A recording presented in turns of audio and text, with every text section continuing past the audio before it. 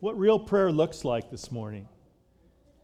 You know, as I've been, and most of you are on Facebook, you communicate a lot through Facebook, and if you don't, you're probably better off. But if you do, you see that there's been a lot of prayers. There's been a lot of communication for Hurricane Harvey, for Hurricane Irma, for the political conditions in our land, for a lot of the things that are going on, and there's great concern, of course, which there should be. And I've noted, though, that a lot of the prayers that I've read have been kind of either amiss or have gone beyond what maybe real prayer should be in these kinds of times. I will. Some people want me to mention names, but I don't really like to mention names because I'm using it for an example, not to throw any disparagement upon someone else who's part of the body of Christ. That's never my intention. But one very well-known preacher posted a prayer during Hurricane Harvey, and the prayer was more of a rebuke against the storm and everything of declaration, but the storm still hit. So if that was really the right prayer, then the storm wouldn't have hit, because that declaration was a word against the storm to stop it in every way, shape, or form.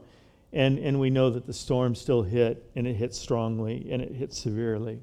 So in times like that, you wonder, what is the right way to pray, and what does real prayer look like in these times of difficulty, in these times of distress? I think that we can learn a lesson about prayer and a lesson about what real prayer is by looking at the dedication prayer that Solomon prayed when he dedicated the temple. So I'd like you to begin looking with me at the book of 2 Chronicles chapter 6, beginning with verse 12. Lord, as we open up your word and as we dive into this topic, I really want to pray that you would give me clarity, and that what you have placed on my heart would be acceptable to you, and you would just fine-tune this message even now as we share it from your word, so that only what you want to have declared is declared, and our hearts would be transformed by your love. So verse 12 begins, "Then Solomon stood before the altar of the Lord in the presence of all the assembly of Israel and spread out his hands. For Solomon had made a bronze platform 5 cubits long, 5 cubits wide, and 3 cubits high. He'd set it in the midst of the court, and he stood on it, knelt down on his knees before all the assembly of Israel, spread out his hands toward heaven, and he said, 'Lord God of Israel, there is no God in heaven or on earth like you, who keeps your covenant and mercy with your servants who walk before you with all of their hearts. For you have kept what you had promised your servant David my father. You have both spoken with your mouth and fulfilled it with your hands, as it is this day. Therefore, God, Lord God of Israel, now keep what you promised your servant David my father, saying, you shall not fail to have a man sit before me on the throne of Israel. Only if your sons take heed to their way, that they may walk in my law as you have walked before me. And now, O Lord God of Israel, let your word come true, which you have spoken to your servant David. But will God indeed dwell with men on earth? Behold, heaven and the heaven of heavens cannot contain you. How much less this temple, which I have built? Verse 19, yet regard the prayer of your servant and his supplication, O Lord my God. Listen to the cry and the prayer which your servant is praying before you, that your eyes may be open toward the temple this day and night, toward this place where you said you would put your name, and that you may hear the prayer which your servant makes toward this place, and you may hear the supplications of your servant and of your people Israel when they pray toward this place. Hear from heaven, your dwelling place, and when you hear, forgive." I want to just listen to that last verse. Hear from heaven, your dwelling place, and when you hear, forgive. Notice that even though Solomon was asking the Lord to hear when they gathered around the temple, he knew that God was really in the heavenlies. And he was making a statement that defines and declares to us a direction, a focal point of everything we do when we pray. And it's that we come to a holy God as His chosen people, but imperfect people, and we come in need to be forgiven. That leads us to the word repentance. When repentance, the literal translation, of course, is a turning. It's a turning from something towards something. And constantly in the Bible, the call to repentance is a call to turn from ourselves and turn back toward God. And we don't even know when we're getting off track, do we? You know, even sometimes when we're serving the Lord, worshiping the Lord, praying to the Lord, we get off track very easily, and we need to turn back toward the Lord. That's the constant call of our lives. But there's a problem with repentance. And I thought about two things in repentance that are a struggle for us. We either feel self-righteous, and that the call for repentance is a call to someone else, or we feel unworthy of God's forgiveness, and we're afraid to approach Him because we are afraid that if we truly come to Him, He won't forgive us. Let me say those again. The problem with repentance is that we either feel self-righteous within ourselves, and when we hear the call to repentance, we think, oh yeah, I hope Bud hears it. I hope Sally hears it. But it's not really for me because I'm okay. Or we feel so unworthy that we're afraid to approach God in true repentance because we somehow have this concept that God has a hammer and He's just waiting to find us in our error and just give us a clobber. And that's not what God is like. Jesus said in Luke, He said, and He spoke this parable to some who trusted in themselves that they were righteous and despised others. 2 men went into the temple to pray. My dad used to sing this song. It was just awesome. He used to sing this. There was a great tenor solo about this. And 2 men went up to the temple to pray, one a Pharisee and the other a tax collector. The Pharisee stood and prayed thus with himself, God, I thank you that I'm not like any of these other men, extortioners, unjust, adulterers, or even as this tax collector.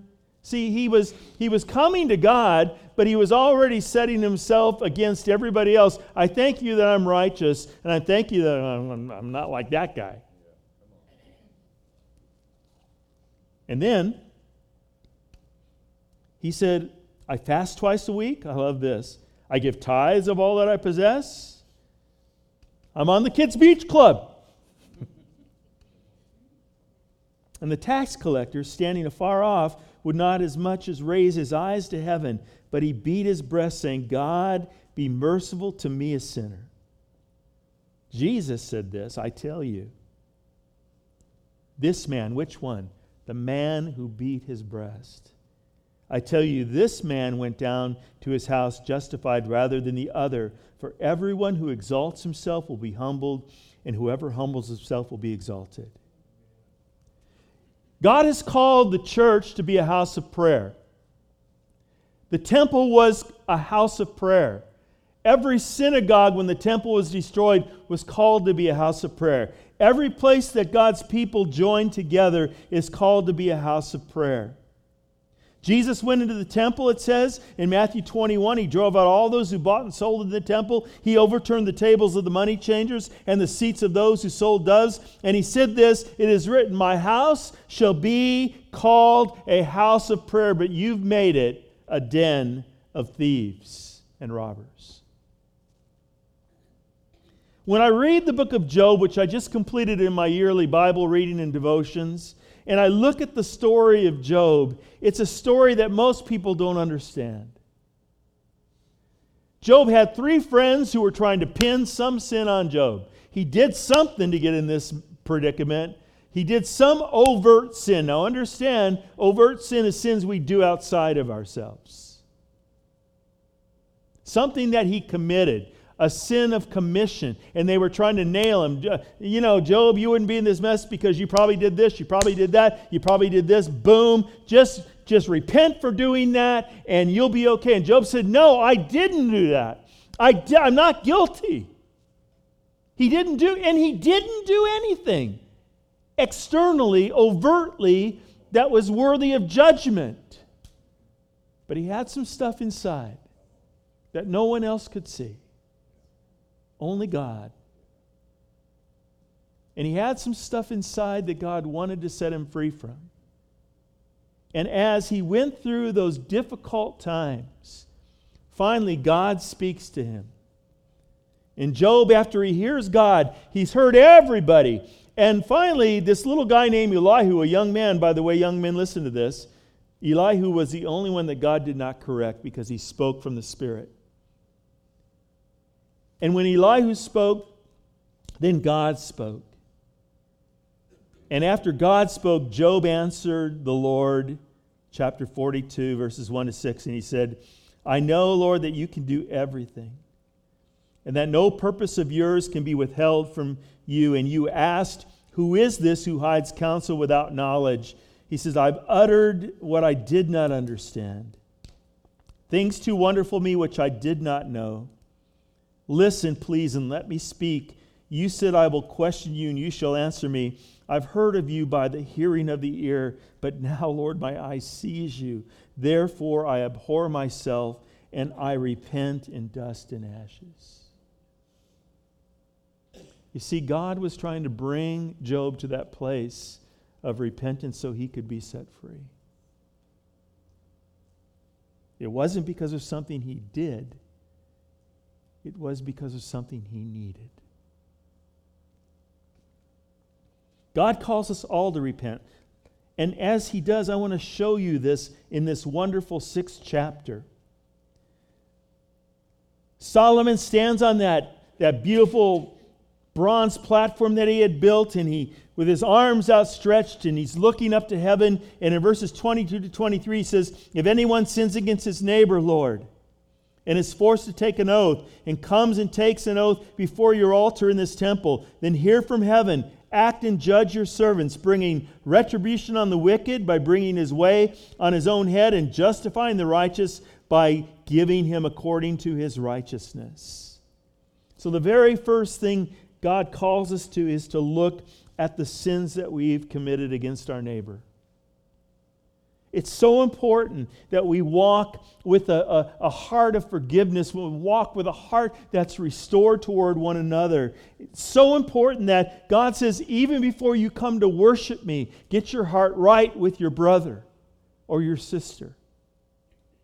Matthew 5:23 to 24 says, if you bring your gift to the altar and you remember your brother has something against you, leave your gift before the altar and go your way. First be reconciled to your brother and then come to offer your gift, because God is more interested about what's in here than what's in here. Did you hear that? God cares more about this than this. I care more about what's in there than what's in there in your hands. So God calls us to repent if we sin against our neighbor. Look at the next 2 verses, 24 and 25. Or if your people Israel are defeated before an enemy because they've sinned against you, and return and confess your name and pray and make supplication before you in this temple, then hear from heaven, forgive the sin of your people Israel, and bring them back to the land which you gave to them and their fathers. Verses 24 to 25 are the prayer of repentance for a nation who has failed God. And I want to tell you, every nation has failed God. This nation has failed God. Psalm 33 verses 10 to 12 says, the Lord brings the counsel of the nations to nothing. He makes the plans of the people of no effect. It's the counsel of the Lord that stands forever, the plans of his heart to all generations. Blessed is the nation whose God is the Lord, the people He has chosen as His own inheritance. Oh, that we as a nation need to repent. You know, I tell you what needs to happen in Congress. There doesn't need to be more meetings and more negotiations and more compromise. What there needs to be is a prayer meeting on both sides of the aisle, crying out and repenting. And fortunately, there are congressmen and senators who are doing that. Not in the majority, but they're mighty prayer warriors on our behalf. Verses 26 to 31. When the heavens are shut up and there is no rain because they have sinned against you, when they pray toward this place and confess your name and turn from their sin because you afflict them, then hear in heaven and forgive the sin of your servants, your people Israel, that you may teach them the good way in which they should walk, and send rain on your land, which you have given to your people as an inheritance. And when there is famine in the land, pestilence or blight or mildew, locusts or grasshoppers, when their enemies besiege them in the land of their cities, whatever plague or whatever sickness there is, whatever prayer, whatever supplication is made by anyone or by all your people Israel, when each one knows his own burden and his own grief, and spreads out his hands to this temple, then hear from heaven your dwelling place, and forgive and give to everyone according to all his ways, whose heart you know.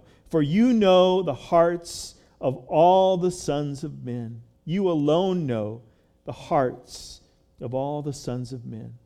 Verse 31, that they may fear you, Lord, to walk in your ways, as long as they live in the land which you gave to our fathers. This is for the sin of a nation against God that results in natural disasters and calamity.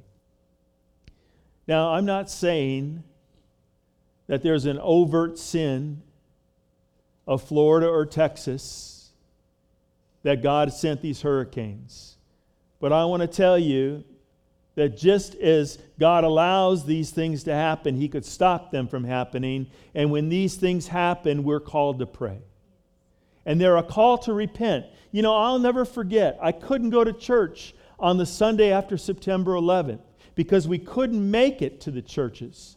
In San Antonio, the roads were so blocked and every church parking lot was full. There was no place for us to park. We had to turn and go home. But we soon forgot that. A few Sundays went by and everything was back to normal. We rush and we cry out in times of calamity, but I don't even think we're doing that anymore.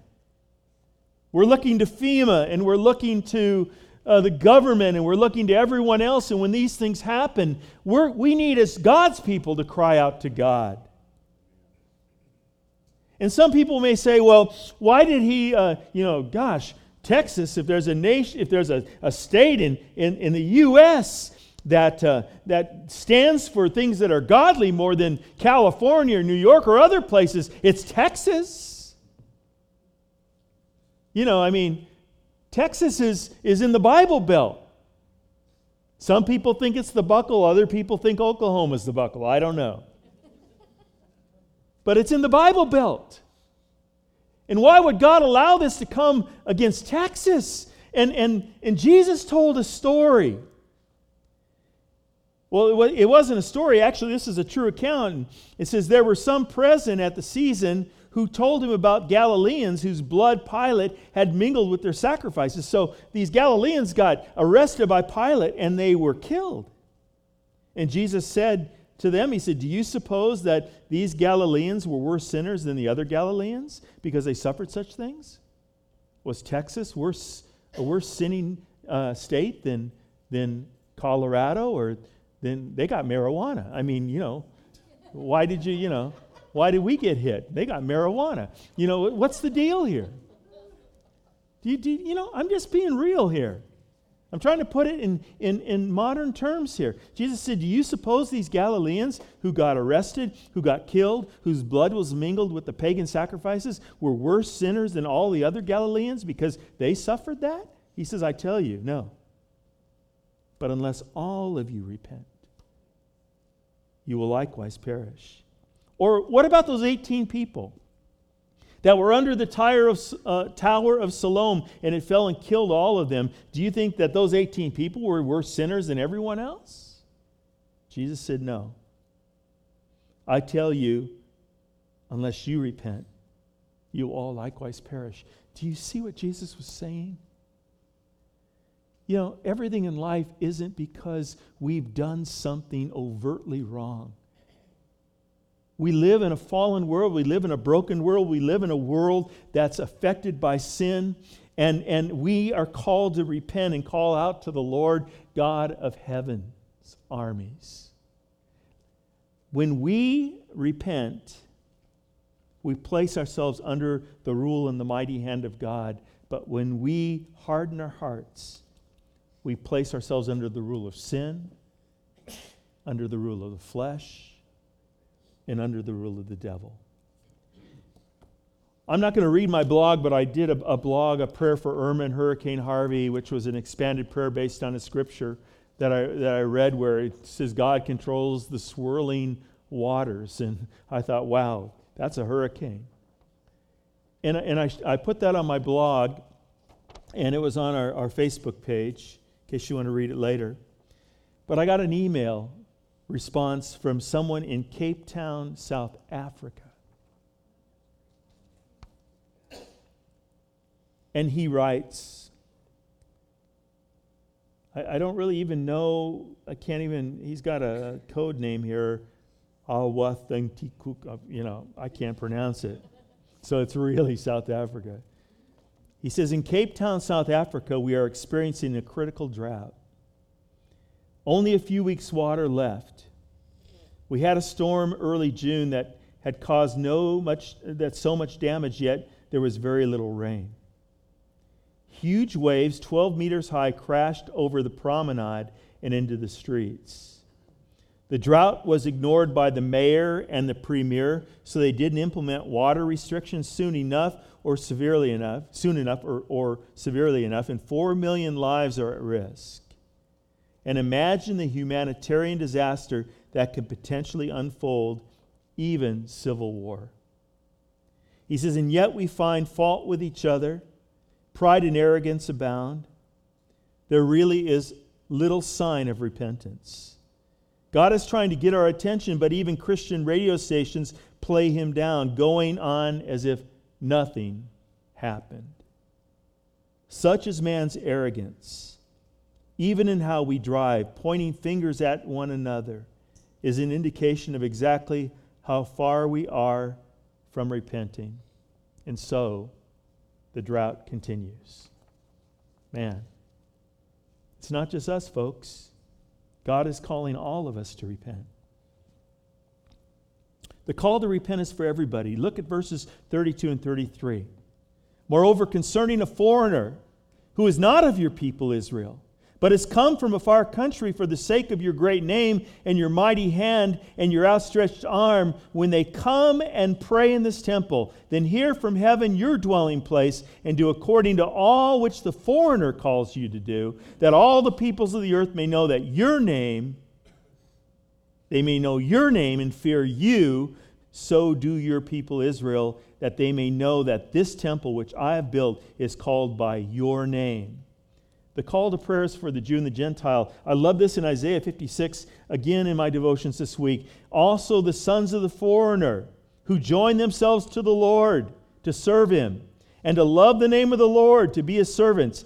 Everyone who keeps from defiling the Sabbath and holds fast my covenant, even them I will bring to my holy mountain and make them joyful in my house of prayer. Their burnt offerings and their sacrifices will be accepted on my altar, for my house shall be called a house of prayer for all nations. Verses 34 to 35. When your people go out to battle against their enemies, and wherever you send them, and when they pray to you toward this city which you have chosen, and this temple which I have built for your name, then hear from heaven their prayer and their supplication, and maintain their cause. In times of war and threats of the enemy, which we have, by the way, right now, don't we? With missiles being pointed in our direction from a crazy dictator in North Korea. What do? We pray. We repent. General S. Patton, in one of the most famous prayers from World War II, the prayer before the Battle of the Bulge, and this was it. This was the big one, guys. I mean, they had D-Day. There was some victory, but this was the last push that really crushed the Third Reich, and they were going to break through that bulge. But there was terrible weather. The only hope Hitler had, and he was throwing all of his chips in on this battle, throwing everything in on this battle. The only hope they had was that the terrible weather would continue, because the terrible weather worked against the Allied forces. And so this mighty general knew he was way above his pay grade. He was a fighting general, but he didn't know how to pray. And so he called on Father James Hugh O'Neill, a Catholic priest. So if ever you think that the only people who know how to pray are people who are full gospel, or people who are Baptist, or people who are from one denomination, and that's craziness, God used a Catholic priest, Father James Hugh O'Neill, and he said, Father O'Neill, I need a prayer. I need a prayer against this weather. I need a prayer for this victory. And so Father O'Neill wrote this prayer, and General S. Patton sent cards out to all of his troops with this prayer on it. Every soldier had that card and had that prayer. And it said, Almighty and most merciful Father, we humbly beseech Thee of Thy great goodness to restrain these immoderate rains which we have had to contend with. Grant us fair weather for battle. Graciously hearken to us as soldiers who call upon Thee, that armed with Thy power we may advance from victory to victory and crush the oppression and the wickedness of our enemies and establish Thy justice among men and nations. And God broke the weather. Father O'Neill was the only person of his stature, a chaplain, who received from General Patton a Bronze Star for his prayer. Finally, worship team, come back up. We need to pray whenever we fall into bondage as a result of sin. Verse 36 says, when they sin against you, for there is no one who does not sin. Does that sound familiar? That sounds like 1 John 1, 8-9 and 2, 1-2, doesn't it? Let no one say he is without sin, for he deceives himself. When they sin against you, and there is no one who does not sin, and you become angry with them and deliver them to the enemy, and they take them captive to a land far or near, yet when they come to themselves in the land where they are carried captive, and repent, and make supplication to you in the land of their captivity, saying, we've sinned and we've done wrong and have committed wickedness, and when they return to you with all their heart and with all their soul in the land of their captivity. Oh man, can you just see the prophetic nature of this prayer? This is years and years, generations before Judah would fall to Babylon, before the northern kingdom would fall to Assyria.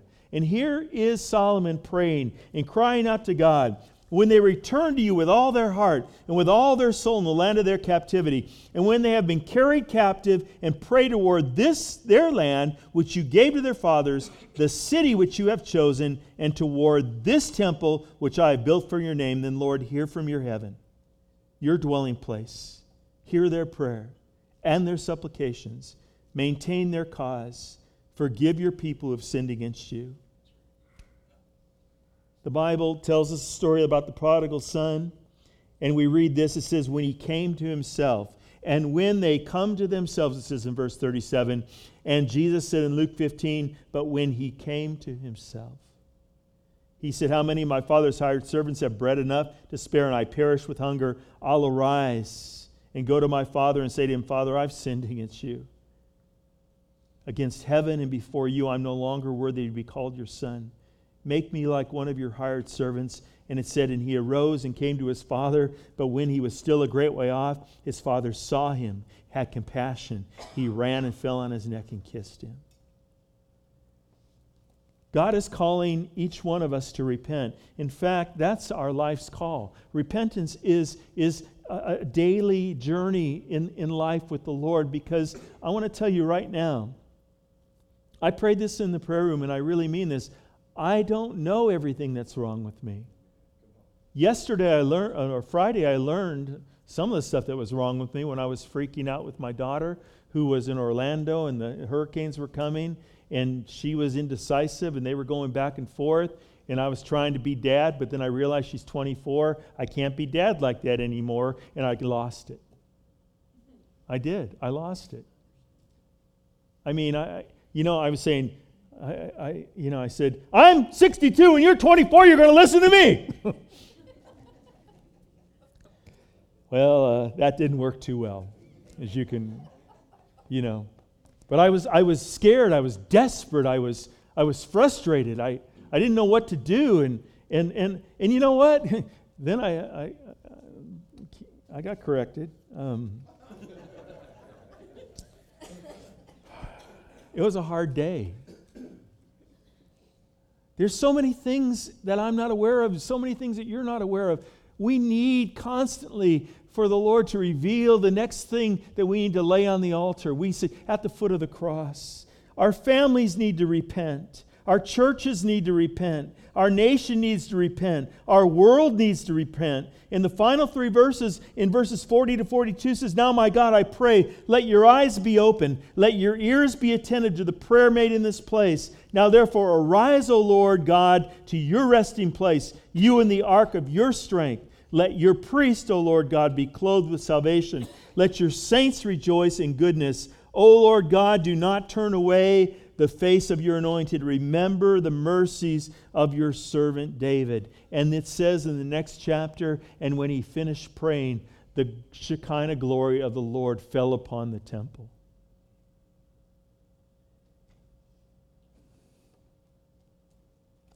I want to read one last verse. Peter writes in 1 Peter chapter 4, verses 17 to 19. I'm going to add one word in here, and I think I can. I don't think it's going to really be wrong to do. And I'm going to read it first the way it says. It's judgment time for God's own family. I want to say it's repentance time for God's own family. We're first in line. If it starts with us, think what it's going to be like for those who refuse God's message. If good people barely make it, and don't you feel like that sometimes? Like, I'm just barely making it. If good people barely make it, what's in store for the bad? So if you find life difficult because you're doing what God said, take it in stride. Trust Him. He knows what He's doing, and He'll keep on doing it. It's time, repentance time, for God's own family. As I drove here this morning and I was in prayer, I went a little different route because I had to pick up the mail because Bonnie is away on a business trip, and I was driving and I was going to stop by Taco Cabana and get a couple breakfast tacos, but I was praying, and I was listening to this song about the blood of Christ, and I was praying and I was just caught up into prayer, and all of a sudden I became aware of my surroundings. Don't worry, I wasn't driving with my eyes closed, but all of a sudden I was in the parking lot of the church. I mean, I don't even remember getting there. I don't even remember where I turned or when I turned. I just knew, I went, oh no, I don't have my tacos. I was a little disappointed that I didn't have my tacos, but then I just sat there for a moment, and the Lord said, I want you to do things a little differently this morning. And we're not going to try to elicit anything. We're not trying to create an emotional response, but we're going to take time to worship now. And we're going to take time to give you time to have quality time with the Lord and to hear His call to repent. You may say, well, Pastor Kirk, I don't even know what to repent for. Then pray what David prayed and said, oh Lord, search me and know me, O God, and see if there's anything in me that I need to repent from. Oh God, some of you say, well, that's easy, Kirk, just like you on Friday. This week, I got it. But whether you want to come up and kneel at the front, whether you want to just sit in your chair and just cry out to God, whether you want to stand and just worship, whatever you want to do as we go to the throne of God, I'm inviting you to do. Respond as the Holy Spirit speaks to your heart. This is not a response for me. This is not a response for anyone else. I would just encourage you not to look to the left or to the right. I would encourage you to look toward heaven. I would encourage you only to look toward your own heart. And I would encourage you to cry out to the Lord this morning and let the Holy Spirit speak to you. God wants to change us. Let's worship. Stand, sit, kneel, come forward, whatever you want to do. But let's worship. And as we do, let's repent and cry out to the Lord, God of heaven.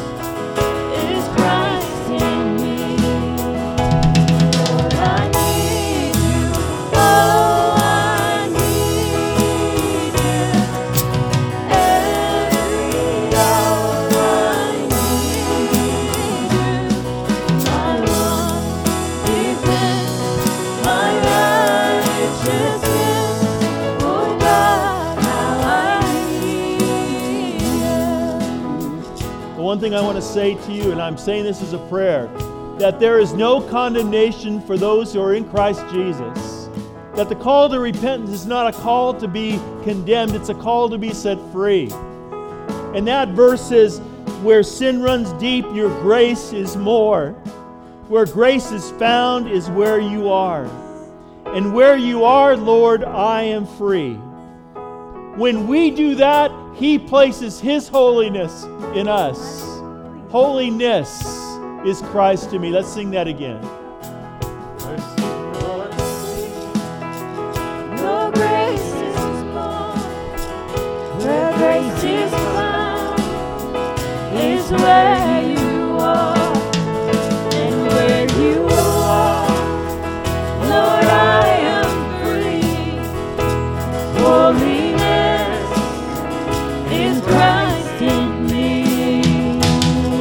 I need you, oh, I need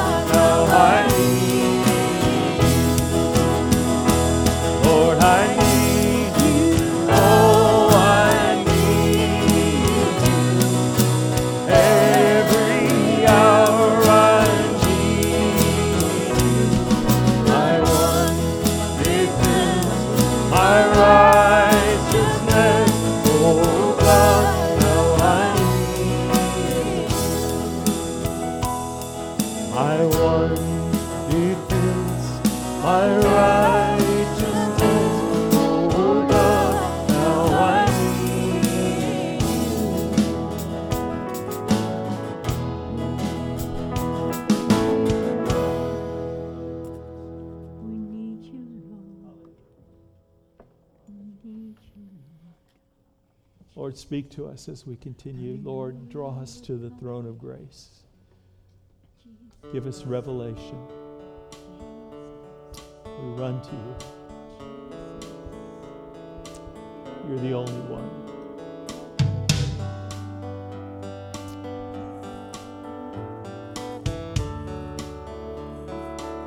Turn our hearts.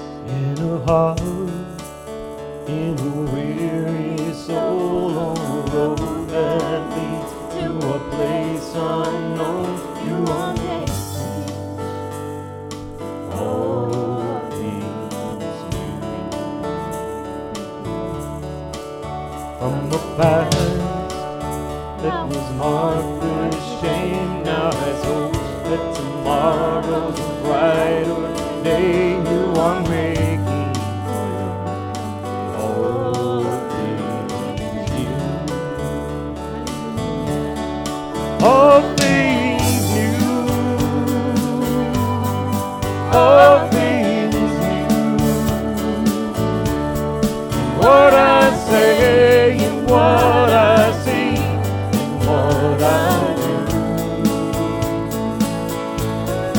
In the peace, the joy, the hope you bring, the doubt, the tears, the suffering, you are making all things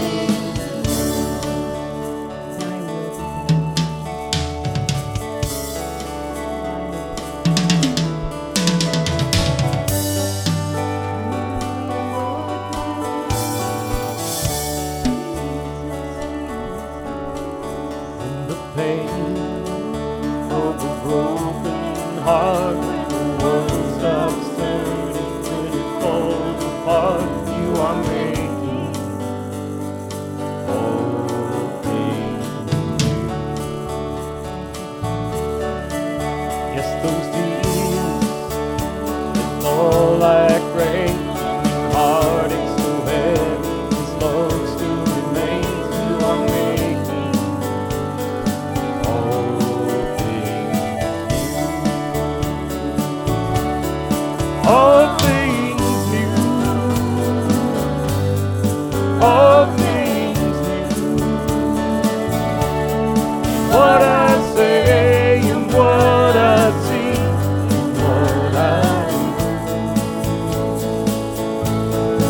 In the peace, the joy, the hope you bring, the doubt, the tears, the suffering, you are making all things new. All things new. All things new. And what I say and what I see and what I do. In the peace, the joy, the hope you bring, the doubt, the tears, the suffering, you are making all things new. In her heart, in a weary soul, on the road that leads to a place unknown, you are making all things. You are making all things.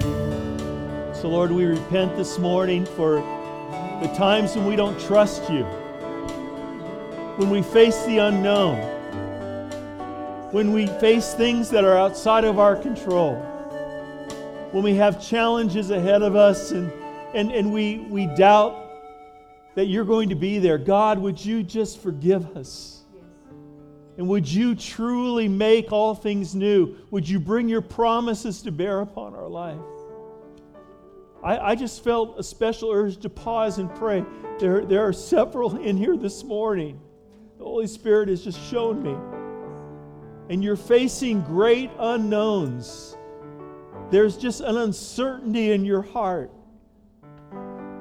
And God is wanting to say to you that He is walking beside you every step of the way.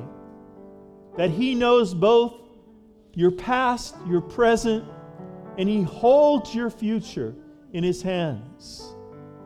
And that He will not leave you nor forsake you, but He will be with you as a constant provider, as a constant comfort. The Holy Spirit of God will never depart from you. It will never leave you. It will always direct you. It will always pull you back to the right direction. It will always show you at the moment you need it, the things that you need to do. You won't receive that grace before that moment. You'll receive that grace at that moment. So the Lord would say, stop struggling. Stop wrestling. Stop fearing. Stop striving. And rest. For He is the God who makes all things new. Thank you, Lord.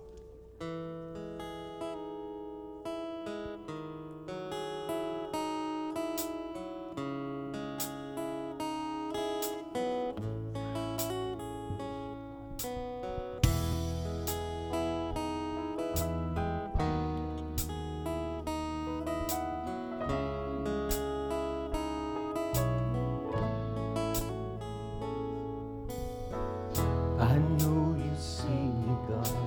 I know that you're here. You never left, you by my side, holding every tear. And in the darkest night, you comfort my soul. The safest place is in your heart. You'll never let me go. I know that you see everything. Your love is stronger than my pain. Love of God is a jealous love. Love of God is a deep, deep love. Love of God defeated my sin. Said my name and made me whole again.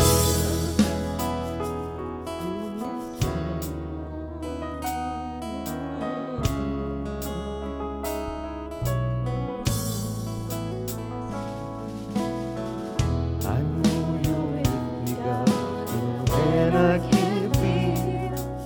Your arms are here, you're holding me, you're singing to me still. And in the hardest times, I know you won't fail. My God, the God of faithfulness, your love has prevailed. I know that you see everything. Your love is stronger than my pain. Love of God is a jealous love. Love of God is a deep, deep love. Love of God defeated my sin. Said my name and made me whole again. Love of God is a jealous love. Love of God is a deep, deep love. Love of God defeated my sin. Said my name and made me whole. I know that you see everything. Your love is stronger than my pain. Love of God is a jealous love. Love of God is a deep, deep love. Love of God defeated my sin. Said my name and made me whole again. Love of God is a jealous. Love of God is a deep love. Love of God defeated my sin. Said my name and made me whole again. Oh, thank you, Lord. Your love. Sing that again. Love of God is a jealous love. Love of God is a jealous love. Love of God is a deep, deep love. Love of God defeated my sin. Said my name and made me whole again. Love of God is a jealous love. Love of God is a deep, deep love. Love of God defeated my sin. Said my name and made me whole again. 1 1 John 2:15-17 says, don't love the world or the things in the world. If anyone loves the world, the love of the Father is not in him. For all that is in the world, the lust of the flesh and the lust of the eyes and the pride of life, it is not of the Father, but of the world. And the world is passing away and the lust of it, but whoever does the will of God abides forever. God, we cry out to you and we say, forgive us for loving this world. Forgive us for loving the things of this world. Forgive us for being drawn by the passions of our flesh. Forgive us for loving anything more than loving you. Forgive us for putting anything before you, for worshiping anything besides you, for calling out to anyone but you first, always. Instead of just running to the doctor, God, may we call out to you first. Instead of just taking out our calculator and our checkbook and a spreadsheet, let us cry out to you first. Instead of planning scenario A, B, and C for a backup, let us cry out for your plan first. God, we cry out to you. We need healing this morning, Lord. We need your healing this morning. We need your healing as a nation. We need your healing as a community. We need your healing as a state. We need your healing in the world. We need your healing in the Gulf Coast. We need your healing in the Florida coast. We need your healing over Cuba and over the Virgin Islands and over St. Thomas. Lord, all those places that were totally devastated. Some islands aren't even habitable anymore. For the lives that were lost this morning, the lives that were lost yesterday, oh God, we cry out, heal us and hear our prayer. Don't, Lord God, don't fail to have mercy. You will have mercy. We cry out this morning, Lord God, have mercy and heal us.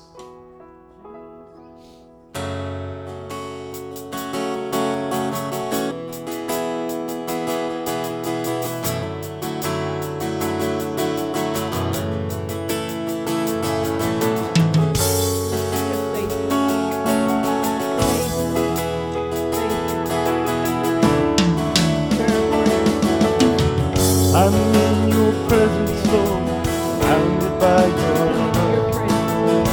I'm all before your mercy and your grace. I come before you, Lord, worship in your presence. I lift my hands to you and sing your praise. Heal me, heal me.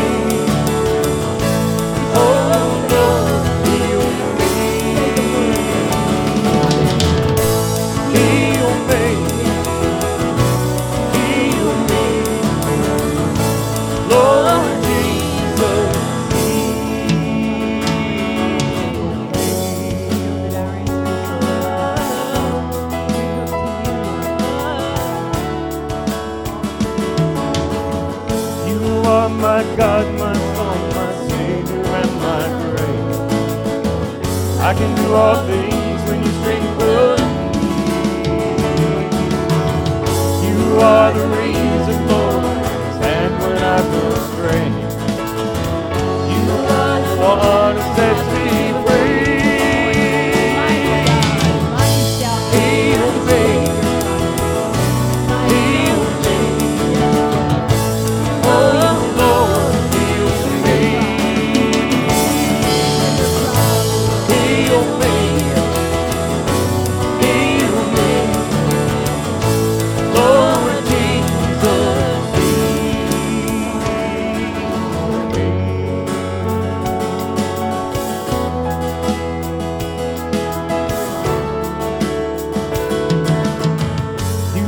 My God, my song, my Savior, and my praise.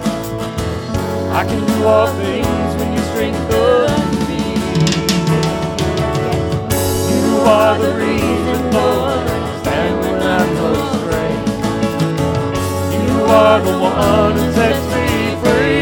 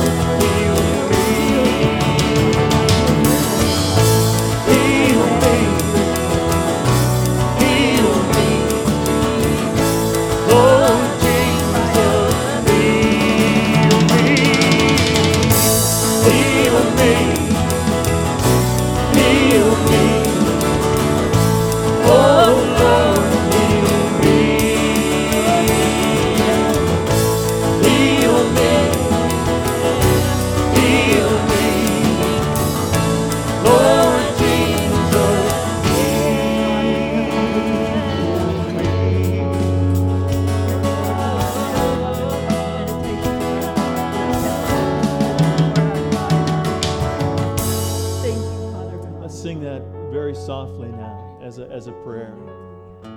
Heal me, heal me, oh Lord, heal me, heal me,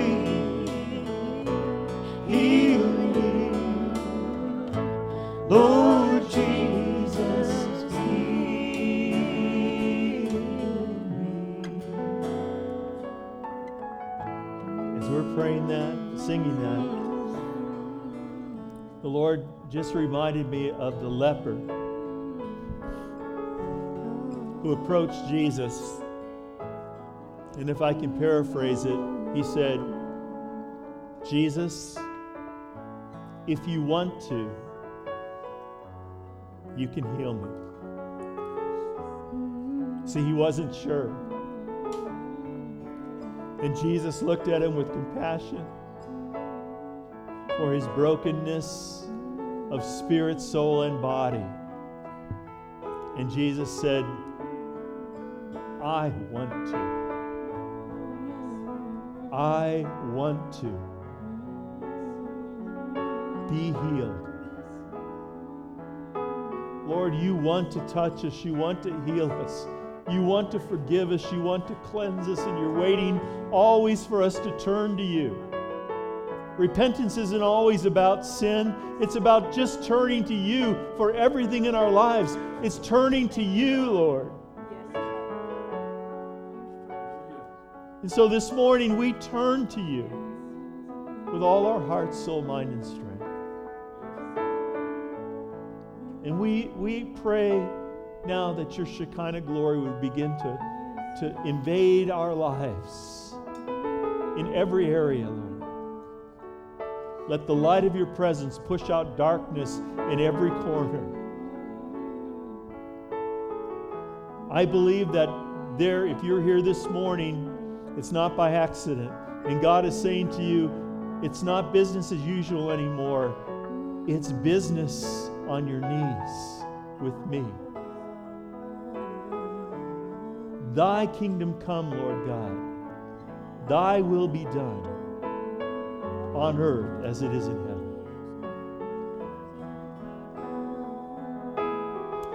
One more time, that chorus as a prayer, heal me. Heal me, heal me, oh Lord, heal me, heal me, heal me, Lord Jesus. One more time, for loss in life right now, loss. Heal me, heal me. Lord, heal me, heal me,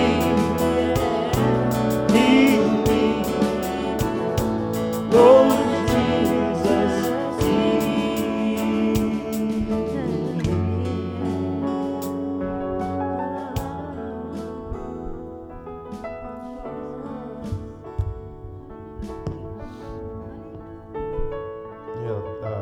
This whole service and this whole morning, God's been laying this scripture on my heart, and I feel like I'm supposed to share it, and it fits perfectly with what Kirk just said about us not dependent on God for all things. And it's Romans 8, starts in verse 2. It says, "For the law of the Spirit of life in Christ Jesus has made me free from the law of sin and death. For what the law could not do, and that it was weak through the flesh," in other words, through us trying to do it on our own, God sending his own Son in the likeness of sinful flesh, and for sin, condemned sin in the flesh, that the righteousness of the law might be fulfilled in us, who walk not after the flesh, but after the Spirit. And it's just like Kirk said so many times, we understand the finished work of the cross for our justification, but when it comes to being set free and it comes to being changed, sanctification, we want to do that on our own. We want to do that with our own ability.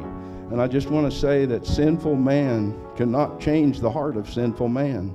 I can't change my own heart. I have to call on God to change my heart. And as I call on Him to show me and reveal to me the things in my heart that He doesn't want there, then I have to repent of that. And if I've been trying to do that on my own, I need to repent of that too and trust in Him. He provided that on the cross of Calvary 2,000 years ago. He provided victory for us. He provided. We don't have to be in bondage to those things that are in our hearts that are not godly, that are not of Him. And it's just like Kirk said, so many times we want to just try and fix it on our own, and we can't do that. I just wanted to share that. Thank you, Mitch.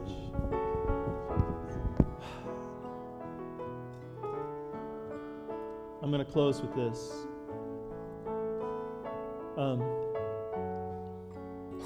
How do you know when revival has arrived? We know when revival is really in our midst when we begin to stop talking about everything that's wrong with everyone and everything else. And we begin testifying of the deliverance and the freedom that Christ is giving us on a daily basis. And when we do that, we'll be in revival. And Lord, we pray that that day will come for your church in America and in the world, when our fingers will not be pointed at anything but heaven, when our hearts will not be filled with anything but love, when our prayers will not be for our own needs, but they'll be prayers of intercessions for the brokenness and needs of others. When our resources will not be stored up only for our own kingdoms, but will be invested in the kingdom of God and in the lives of others. When your kingdom and your glory are more important to us than anything else on the face of this earth, then we will be in revival. Will you bring that to your church, Lord? Will you bring that hunger for worship, that desire for repentance, that passion for prayer back to us? Will you draw us back to you again as we turn to you this morning? I bless your people, Lord. May the Lord bless you and keep you. May the Lord make his face shine upon you and be gracious unto you. And may the Lord lift up his countenance upon you and grant you his peace. I'm going to dismiss you. We didn't really have announcements. Can I just say before I do dismiss you that in your bulletin is everything that's coming up this week. Our whole fall schedule begins on Wednesday. We have a cross-track class for newcomers on Saturday the 23rd and a special diabetes class. There's a flyer in your thing on the 24th. You can register for any of those classes by just taking off your welcome card, filling it in, and putting it in the offering basket on your way out. Go pondering this morning. Go in that spirit of prayer and worship, and let God begin to direct you in a new and vibrant way. You're dismissed. Thank you for being with us.